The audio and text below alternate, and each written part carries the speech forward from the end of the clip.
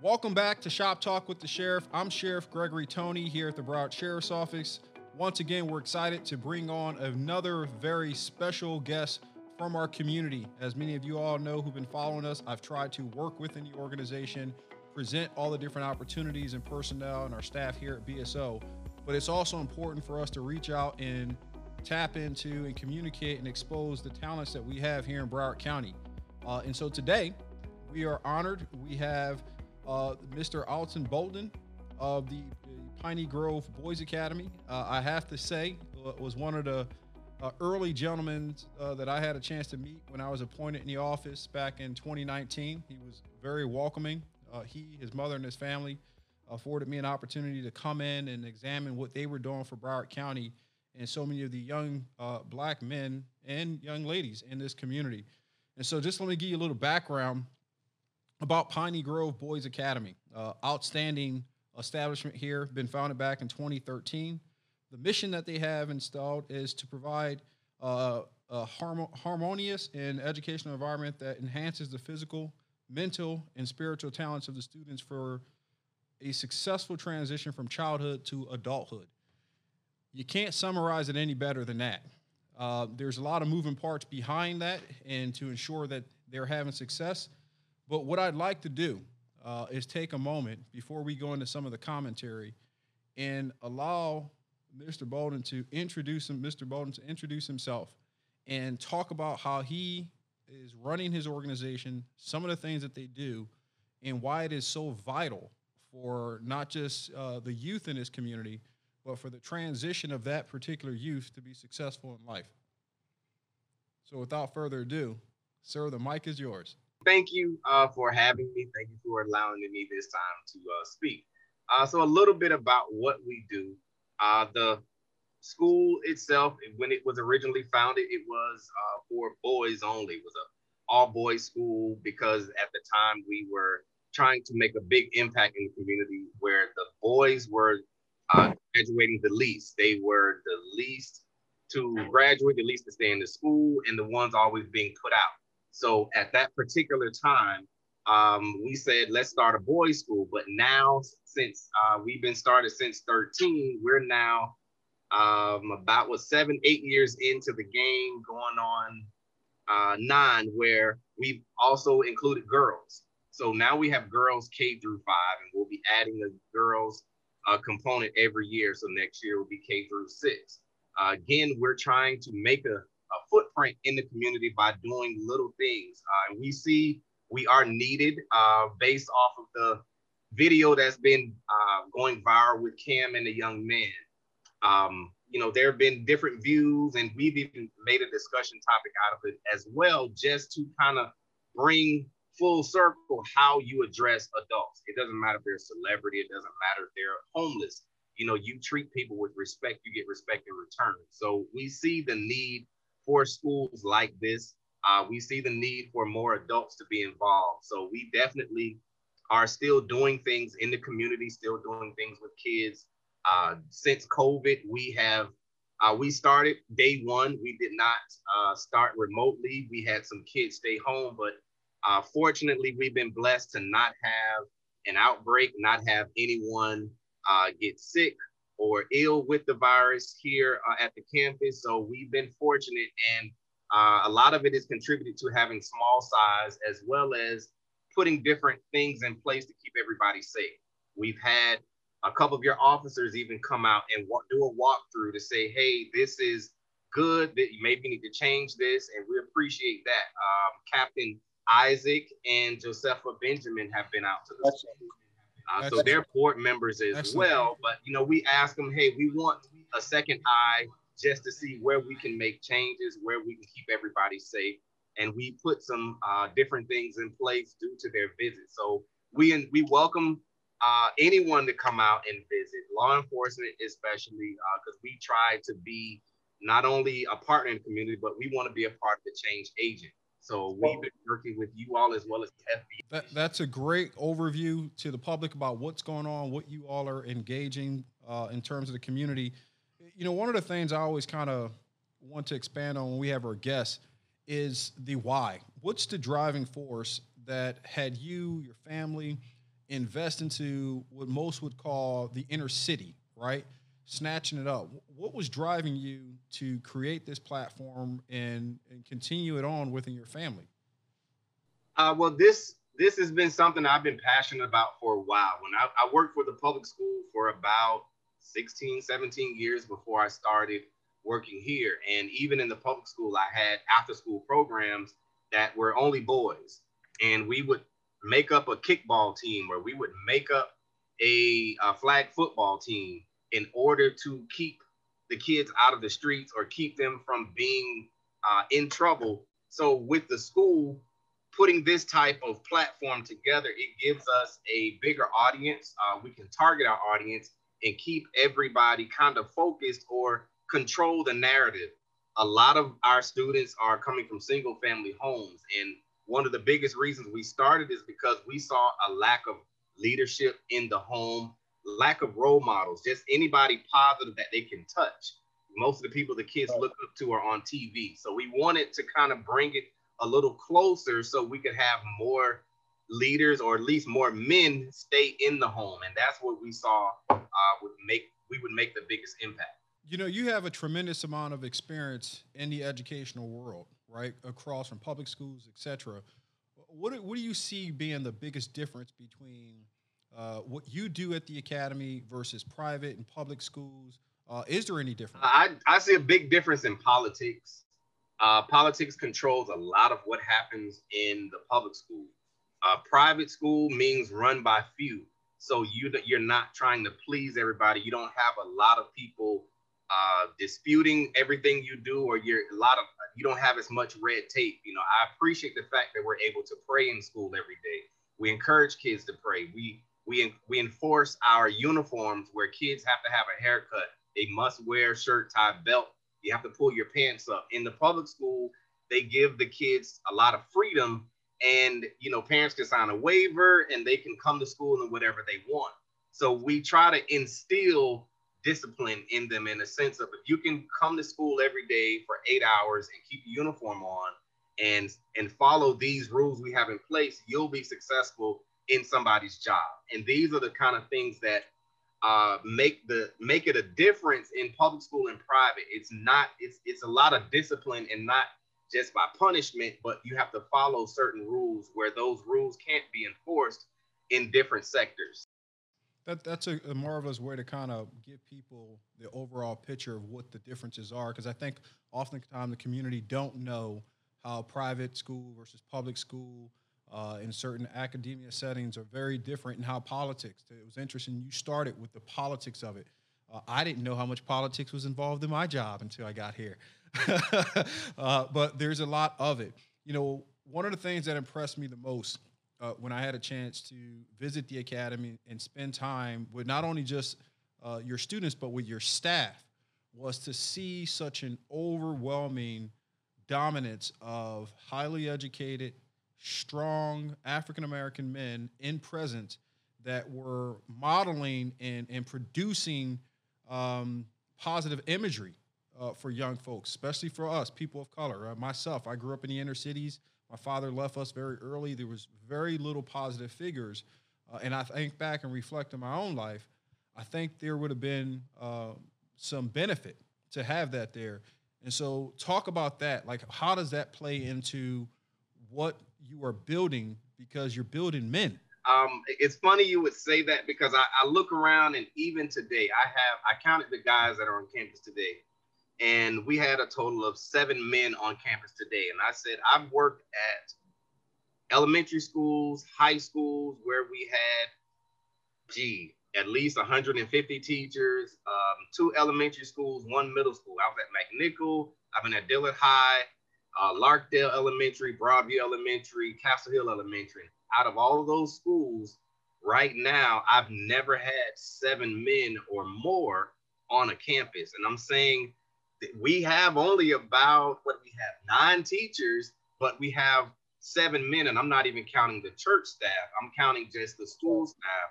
So to have that many men walking around and be present, it makes a difference, because the respect level for men and women, children don't give the same respect they give to the female teachers that they do to the males. So it helps kind of buffer the discipline piece, to have somebody enforce it, and then they have somebody to look up to. They have somebody they can model after. So, that's a need, because a lot of them don't know how to speak to adults. They don't know how to address women. They don't know how to be members of the community. So all of these different aspects we kind of cover in the program. Like now, I have about 6 or 7 kids on, and we have a program called FBI. It stands for Fathers Being Involved. So it's none of their fathers, but when you come on and you volunteer, you become a father. And that's what we've been doing for the last, I'll say, 5 years. And actually, BSO is one of our sponsors. So absolutely, we appreciate you all for sponsoring that program, because it's a need. These kids give up their afternoon in order to stay on an hour, 2 hours through Zoom. Now it's to have a conversation. Normally we will have field trips and do things of that such, but COVID kind of has put a damper on that. But right now, just this conversation here, they were excited to come on. They was like, when is it going to be? And I sent them the link, and they came right on. So I see them. Hey, thank you all for linking in today. We're going to chat a little bit in a moment. But, look, and you know how I feel about what you are doing in your organization and how you're impacting the youth. And I can tell you as a sheriff, we'll most certainly continue to support your endeavors there. We need more like it, and that's part of some of the ambitions I've have for this agency, to expand these type of opportunities.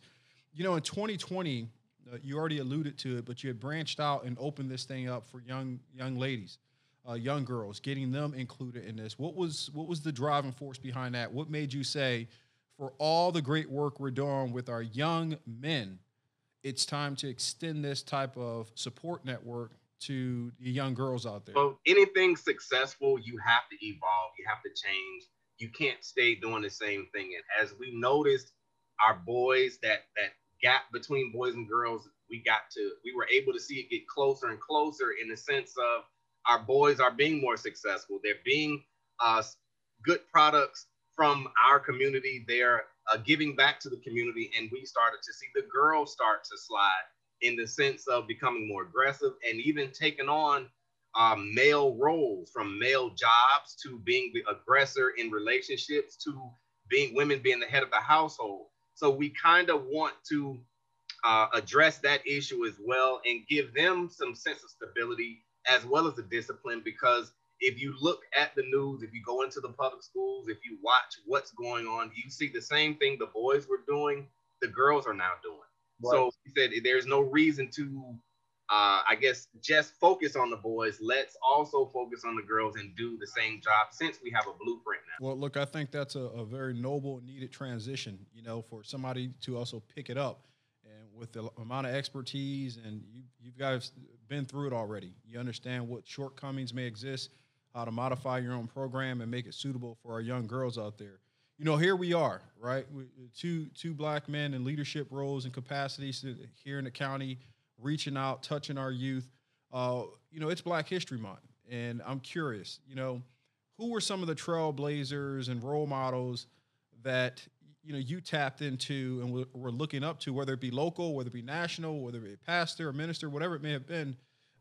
Share some of that with us. Sure. One of the people that I didn't really have a choice to look up to, but my parents, they were both principals. My dad was an administrator at Dillard, and my mom was out at Western, and then she became an area director. And I noticed how, they both would eagerly help people without being asked, without any money being donated. They just had this helping spirit. So I kind of picked up a lot of that from both of them, and I watched how they move. And I said, I tend to pay attention to people who are successful, especially those that I can get more and more information from. I'm one of those people, you give a task and I'm going to do it, and then I'm going to do it again, and I'm going to perfect it so that I can teach somebody else how to do it. And listening to them at work, having them take me to work, my dad showing me how to dress, how to deal with tense situations, that was the best tool or best resource I could have growing up. I was able to experience it firsthand and get firsthand information. I didn't have to read a book. I didn't have to go and look something up on the internet, because it was always there. And they're still here today, helping, pitching in, volunteering for free. So it pushes me to continue to give back to kids, give my time, and show people that you don't have to be a football player or a basketball player to be successful. And that was what the message I got from both of my parents. Other than that, someone who I often wanted to be, I always wanted to race. I liked Michael Johnson. I liked his work ethic. I liked how he did a lot of things. You have a pair of golden shoes like him? Yeah. Well, I'm not an Omega, so no, I don't have any golden shoes like you. But we were into athletes. Everybody knew about the Martin Luther Kings and the Malcolm X's, and those people. I looked at how they were targeted for having so much power. So I'd like to peel back layers, look like an onion. So I want to see exactly how they got their start, what caused certain people to not like them, and how could I kind of keep that. I like Shaq a lot. Shaq has a really good vibe, a good presence when he enters a room. And I always wanted to try and emulate that. I want to walk in the room and everybody smiles. I tell you what, I got a little connection with Shaq, so we're gonna get him over to you. And I'll make the intro. And you're right about the energy that he brings into a room. You're also right about some other things that you were talking about when it comes to, I share that kind of. I had our civil rights leaders, the common and more popular name folks, the Dr. King, et cetera, where I examined them, looked at them, but I grew up in the athletic world. So much of, I grew up boxing as a kid, wrestling, football, baseball. I used to look at the athletes for their skill trait, their how good were they at football, how good were they at baseball. But as I grew older, I started looking and recognizing what other contributions they were making to society. I fell in love with the likes of what Muhammad Ali stood for outside of the ring. I fell in love with the likes of, Jesse Owens did on the track, but also what he stood for in a more global sense. So it's interesting that we share those commonalities where I think in today's society, we need more individuals of influence to be willing to take on that responsibility to say, I'm bigger than just a basketball hoop. I'm bigger than just a baseball field. One of the things I've said frequently talking to my staff is that, my messaging haven't changed over the years. I've been a sheriff for, 2 years now, but my messaging has never changed. The difference is the microphone that I have. I have a greater reach. I have a louder voice. And so with that comes a responsibility to make sure you're actually on track and impacting people's lives in a positive manner. I'm delighted that you came and took some time to share some perspective and talk about some of the things your organization is doing. The next thing I would challenge you with or kind of pose is, hey, where are we headed, right? Where do you see Piney Grove over the next, 3 to 5 years? We just went into a national transition period with a new president. We're in a new transition period here in the county with a black sheriff, a black public defender, a black state attorney, a black supervisor of elections. I can go on and on.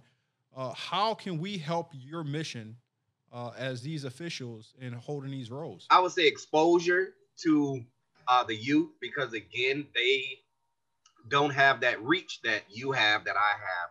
So to see someone famous or to see someone whose name is on the building, those things mean a lot because they realize, hey, I can do that too.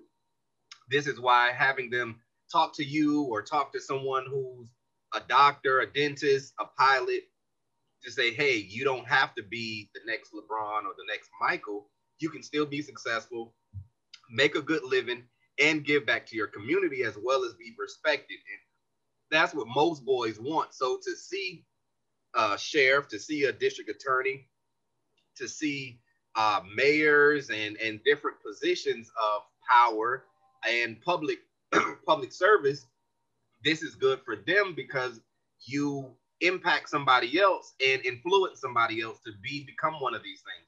I talk to my parents all the time about our kids can be pilots. We have a pilot program.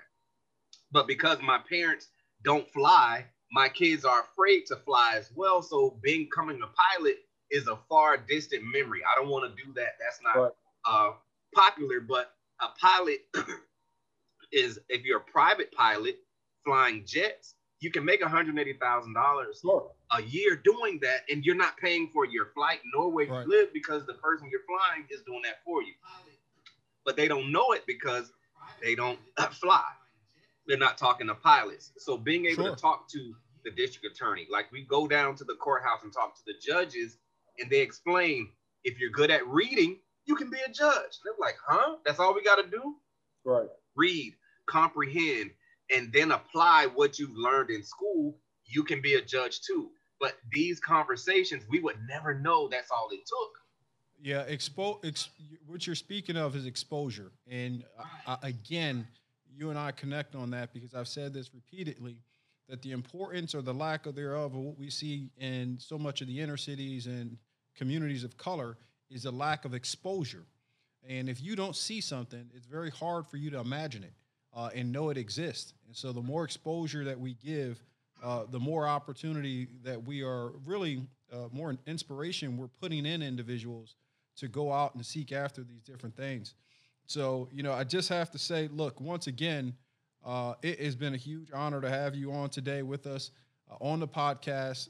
We're super excited to actually have you back because I'm going to have some follow-ups. I got some ideas I want to put into play with Piney Grove and the Academy and being able to put these things into play. So once again, for those who joined us today, you were speaking and listening to Alton Bolden over at the Piney Grove Boys Academy, the principal and proud partner with the Broward Sheriff's Office. I thank you for your time. And I always say, look, thank you all for joining us here at Shop Talk with the Sheriff. Remember, you can follow me at BSO Sheriff Tony. It's not a stunt double. It's me. You can also subscribe to the podcast so that you can get alerts for every new episode. So stay safe, be humble, and love somebody a little bit more than you love yourself. Sheriff Tony signing off.